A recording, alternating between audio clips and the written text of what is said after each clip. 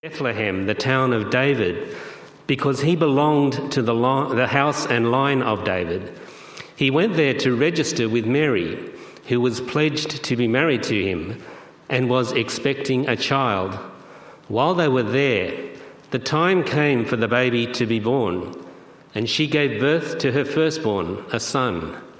She wrapped him in cloths and placed him in a manger because there was no guest room available for them. And there were shepherds living out in the fields nearby, keeping watch over their flocks at night. An angel of the Lord appeared to them, and the glory of the Lord shone around them, and they were terrified. But the angel said to them, "Do not be afraid. I bring you good news that will cause great joy for all the people. Today in the town of David, a Saviour has been born to you. He is the Messiah, the Lord. This will be a sign to you. You will find a baby wrapped in cloths and lying in a manger." Suddenly a great company of the heavenly host appeared with the angel, praising God and saying, "Glory to God in the highest heaven, and on earth peace to those on whom his favour rests."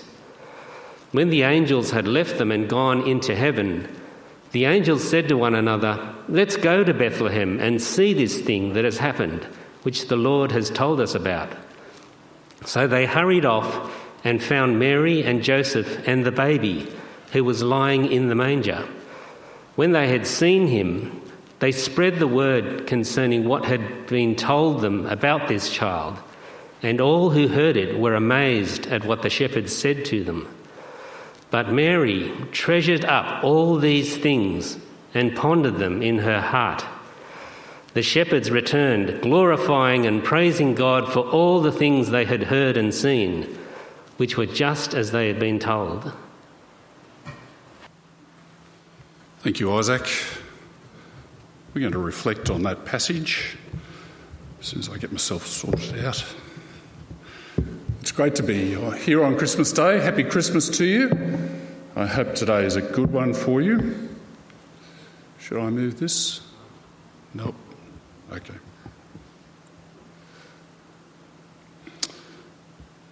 I reckon most of us have got hopes for today of some kind. Being Christmas Day, some sort of treasure that's in our heart about the day today. Maybe it's a great present or two for the children or the grandchildren. Maybe it's a really nice family time with a friend or someone else. Some good food, relaxation, holidays, cricket. It's all stored away these summer days in Australia. I wonder what you're thinking about today. What's in your mind and your heart as you sit here listening to me today? Maybe if you're a busy person like many, you've been treasuring up hopes for this day to come, the feasting, the celebration and the relaxation that follows. Maybe you're thinking of a holiday as well, going away. It's a nice end to the year, and we're thinking about letting go of our troubles and our care for a week or two, maybe 3. You may be dreading today. Maybe today emphasises how alone you are. Your biggest hope might be to at least share part of the day with someone, a friend, a neighbour, a family member, but someone. Whatever your thoughts, your hopes, your dreads, Luke tells us that if we have the heart for it, Christmas is full of treasure. In verse 19, we read, as we saw a moment ago, "But Mary treasured up all these things and pondered them in her heart." In other words, she committed them to her memory. She stored them away. She held on to them. And more, Luke says she pondered them in her heart. She turned them over and over in her mind to consider what they might mean, thinking deeply about them again and again, that she might perhaps grasp what is really going on here, the full weight of it. But what was it that Mary treasured up in her heart? We're going to see this morning that it really depends on the story that is in your own heart. Many other things that we treasure up, and most of them are fairly ephemeral, fairly everyday kind of hopes that we treasure up. As a bloke of grandfather age, I treasure up the delights of my grandchildren as they open their presents that we give them and enjoy them. I'm looking forward to that today. It's a lovely, but it's a common pleasure and treasure. But perhaps you have something else as a treasure. It might be the season's trimmings, the carols, the decorations, the Christmas trees, the feasting, the summer heat, the cricket and all the rest. Mary, of course, if we think about her situation, had none of that. There was no big festival that she was celebrating. She wasn't looking forward to a chicken dinner or anything like that. She's going through a pretty tough experience if you think about it. She's just 15 or 16, which was the normal age for engagements and marriage in that day and culture. But more than that, she's pregnant and the wedding day hasn't happened yet. And this looks pretty awkward to the outsider, of course. It's quite socially a difficult situation. You can imagine how they'd roll their eyes when she said, "God made me pregnant." On top of all of that, the government has ordered that everyone go to their family town to be counted in the census. So she's had to trek on foot with Joseph while she was heavily pregnant, a journey of about 150 kilometres. I hope there was a donkey to help, but none is mentioned. I hope there was one. And so not so long before the baby is due, she's ended up in this, I presume, a strange town, Bethlehem. Maybe she's passed through it at other times, but here she is, heavily pregnant. She's in the ancient and great King David's hometown because she's from that family. And the best accommodation they've been able to find at this busy time, lots of that family have gathered in Bethlehem. The best accommodation is a stable with the restlessness and the smells that go with it. And she has had, no doubt, all the normal anxieties of giving birth for the first time. Was there another woman to help her? We just don't know. None of this is the romance of what we imagine. We look at our nativity scenes and our heart is warmed by the loveliness of it. But it wasn't very romantic for her. This has been tough. But still, we read that she treasured up and pondered these experiences. What was it? Well, we need to go to the biggest story that she knew she was part of, her backstory. She's a Jewish girl, and there are three parts to her backstory. One is that she belonged to a people that was formed by God himself, the family that traced its origins to the very ancient Abraham, the man who trusted God, and a people who were brought out of slavery in Egypt and made a nation by God by covenant at Mount Sinai in the desert. That's the first thing she knew about herself. Secondly, she is living under the oppression of foreign powers. As a nation, Israel failed dreadfully to live up to their end of the bargain with God, but God fearfully lived up to his side of the bargain. And so they eventually, after much patience from God, were exiled to live under foreign powers. The larger part of the nation was lost to the Assyrians. The rest went to Babylon under Nebuchadnezzar, which was then passed on to the Persians. Even when they returned from exile to their own land, still the foreign powers controlled their lives. First it was the Greeks under Alexander the Great, and then in Mary's time the Romans are in control. There are soldiers everywhere, and they felt the heavy weight of Roman occupation. It was a difficult life for them. And yet, thirdly, they were a people of great hope. God had said to King David 1,000 years before, he said, "When your days are over and you rest with your ancestors, I will raise up your offspring to succeed you, your own flesh and blood, and I will establish his kingdom. He is the one who will build a house for my name, and I will establish the throne of his kingdom forever." Isaiah spoke of the day when all warring and battle will cease, in the passage read by Wendy a moment ago.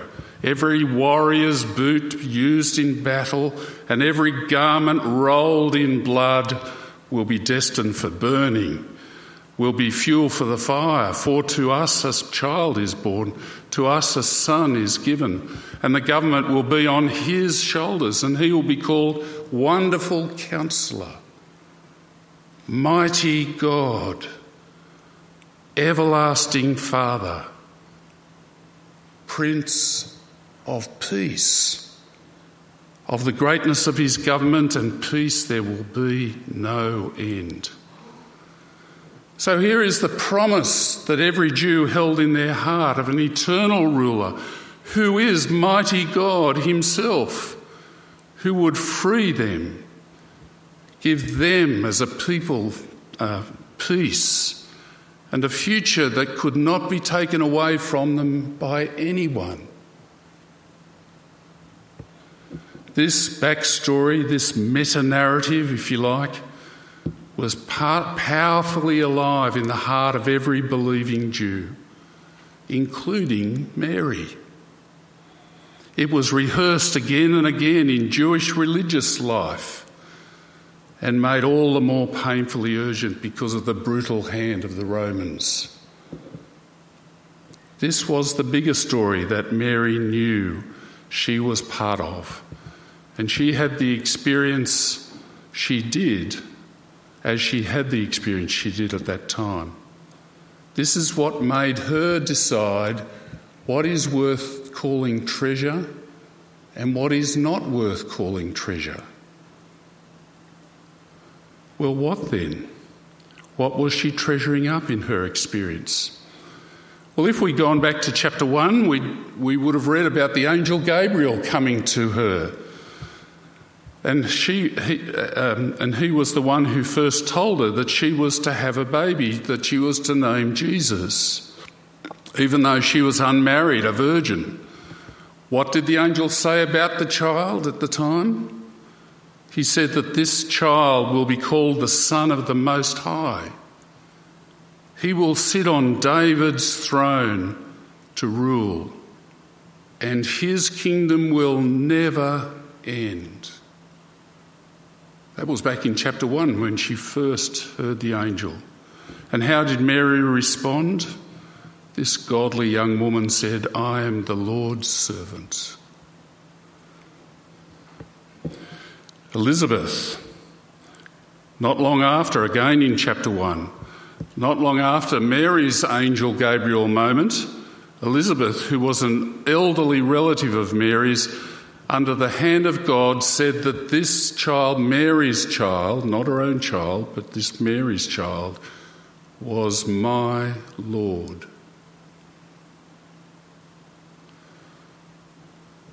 Zechariah, who was Elizabeth's husband, who has a story of his own, but he says about Mary's child, Praise be to the Lord, the God of Israel, because he has come to his people and redeemed them. He has raised up a horn of salvation for us in the house of his servant David. As he said through his holy prophets of long ago, salvation from our enemies and from the hand of those who hate us, to show mercy to our ancestors, to remember his holy covenant, the oath he swore to our father Abraham, to rescue us from the hand of our enemies and to enable us to serve him without fear in holiness and righteousness before him all our days. What marvellous truths that she treasured up. And then there's the manger. Well, the manger didn't say anything, but with the backdrop of everything that's said by Gabriel on one hand, Elizabeth and Zechariah, with everything that had been said before this to her, my guess that it would not have escaped Mary's notice that the child about whom all this is said, this child was to be born in such humble circumstances and to such a humble nobody of a woman such as herself. She was not rich or powerful. What a beautiful God he is. She even says it herself in chapter 1. He is a God who lifts up the humble and brings down the proud and the strong and the powerful. And finally, in chapter 2, we have the shepherds. What did they hear? More angels. The angel said that a Saviour has been born who is Christ the Lord. In other words, this child is the Messiah. The word Christ means Messiah. This child is God's long-promised eternal Saviour King for his people, the one who will bring that peace that was promised long before to a disobedient and rebellious humanity who would otherwise face his wrath. A whole army of angels gathered in the heavens then and sang above these bewildered shepherds out in the fields. They sang of the glory of God being revealed in this child. And how do the shepherds feel about it? Well, they say that he is indeed the Lord. And those angels were telling the truth. He is indeed the one for whom glory and praise to God belong. So all of these are the things that Mary pondered. These are the great wonders she treasured and pondered in her heart, no doubt with many humble questions. How will he save? What will his peace look like? Will it be like the Roman peace? Brutal peace? Surely not. And if he is born like this, what sort of kingdom will his be? What sort of person shall he be?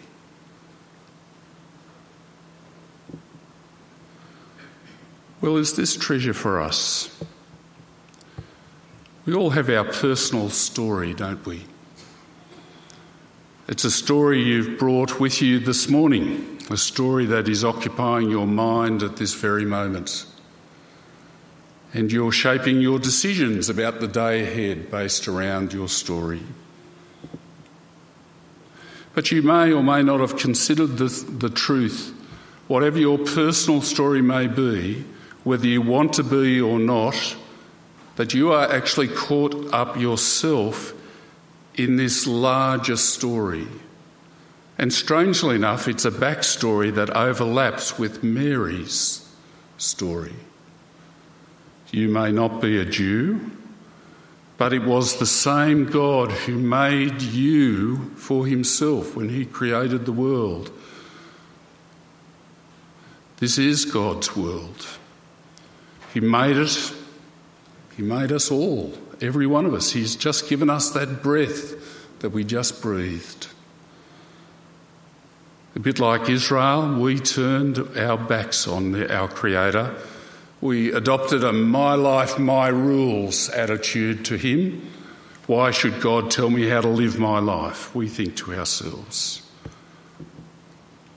God has warned us that our attitude is leading us to absolute and irretrievable disaster, death and judgment.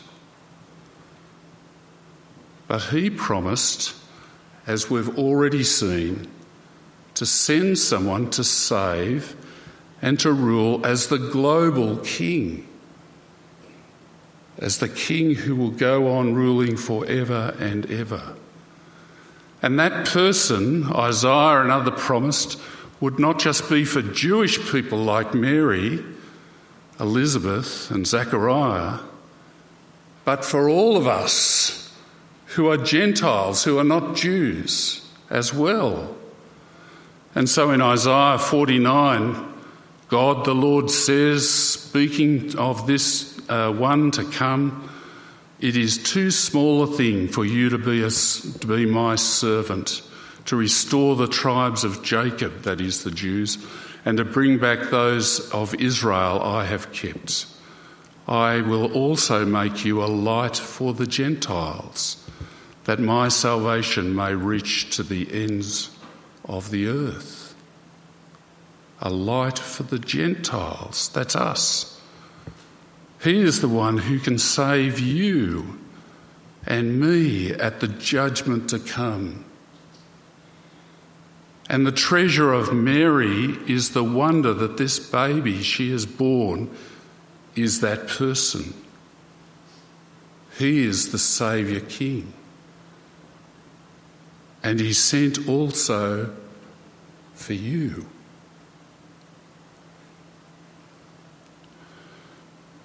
We know what Mary at this point of the story does not, of course.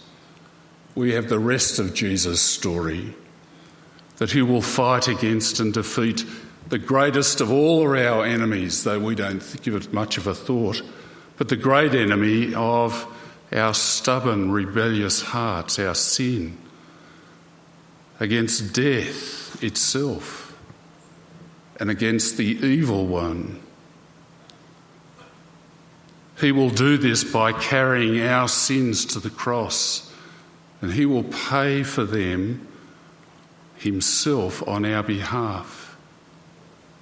And he will prove his victory over our enemies, sin and death. He will prove it through the way on how he, on the third day, conquered death by rising from the grave as king over all, even death. And so as you sit here today, you are somewhere in this larger story. Whatever you're thinking about lunch and this afternoon, you're involved in a bigger story. Many of you know this, and you've committed your trust to Jesus Christ and have your hope in him to save you as you celebrate this Christmas and his coming. He is your personal King and Saviour. Others of you, no doubt, are sitting on the fence about this Jesus. You're unwilling to surrender everything to Jesus, but you're hoping that by being a little bit religious and hoping for the best, everything will work out, which I have to tell you will not happen. Only darkness and loss. Yet others are in this story as rebels. You know how you have lived for yourself. You're ignoring the Creator who gave you life and his Son, Jesus, sent for you. Today I want to invite all of you, whoever you are, to look upon all that is said about this child who is the Saviour, this King who rules even death itself and all creation. and is the judge of all men and women, and to treasure up the words spoken and to ponder and reflect upon, just as Mary did, turning these truths over in your mind and in your heart. As we sang a moment ago, come, let's adore him. For this child represents the only true hope available in this world, which is a dark place that is getting darker. A world that is the sad and plain demonstration that the humanist dream so many have clung to has completely failed. If you will humbly consider the things said of this Jesus, and you will trust him this day, I assure you, you will find in him true treasure that is worth giving up everything you have to possess. And many of us who are sitting here today have already found that wonderful treasure. Let's pray.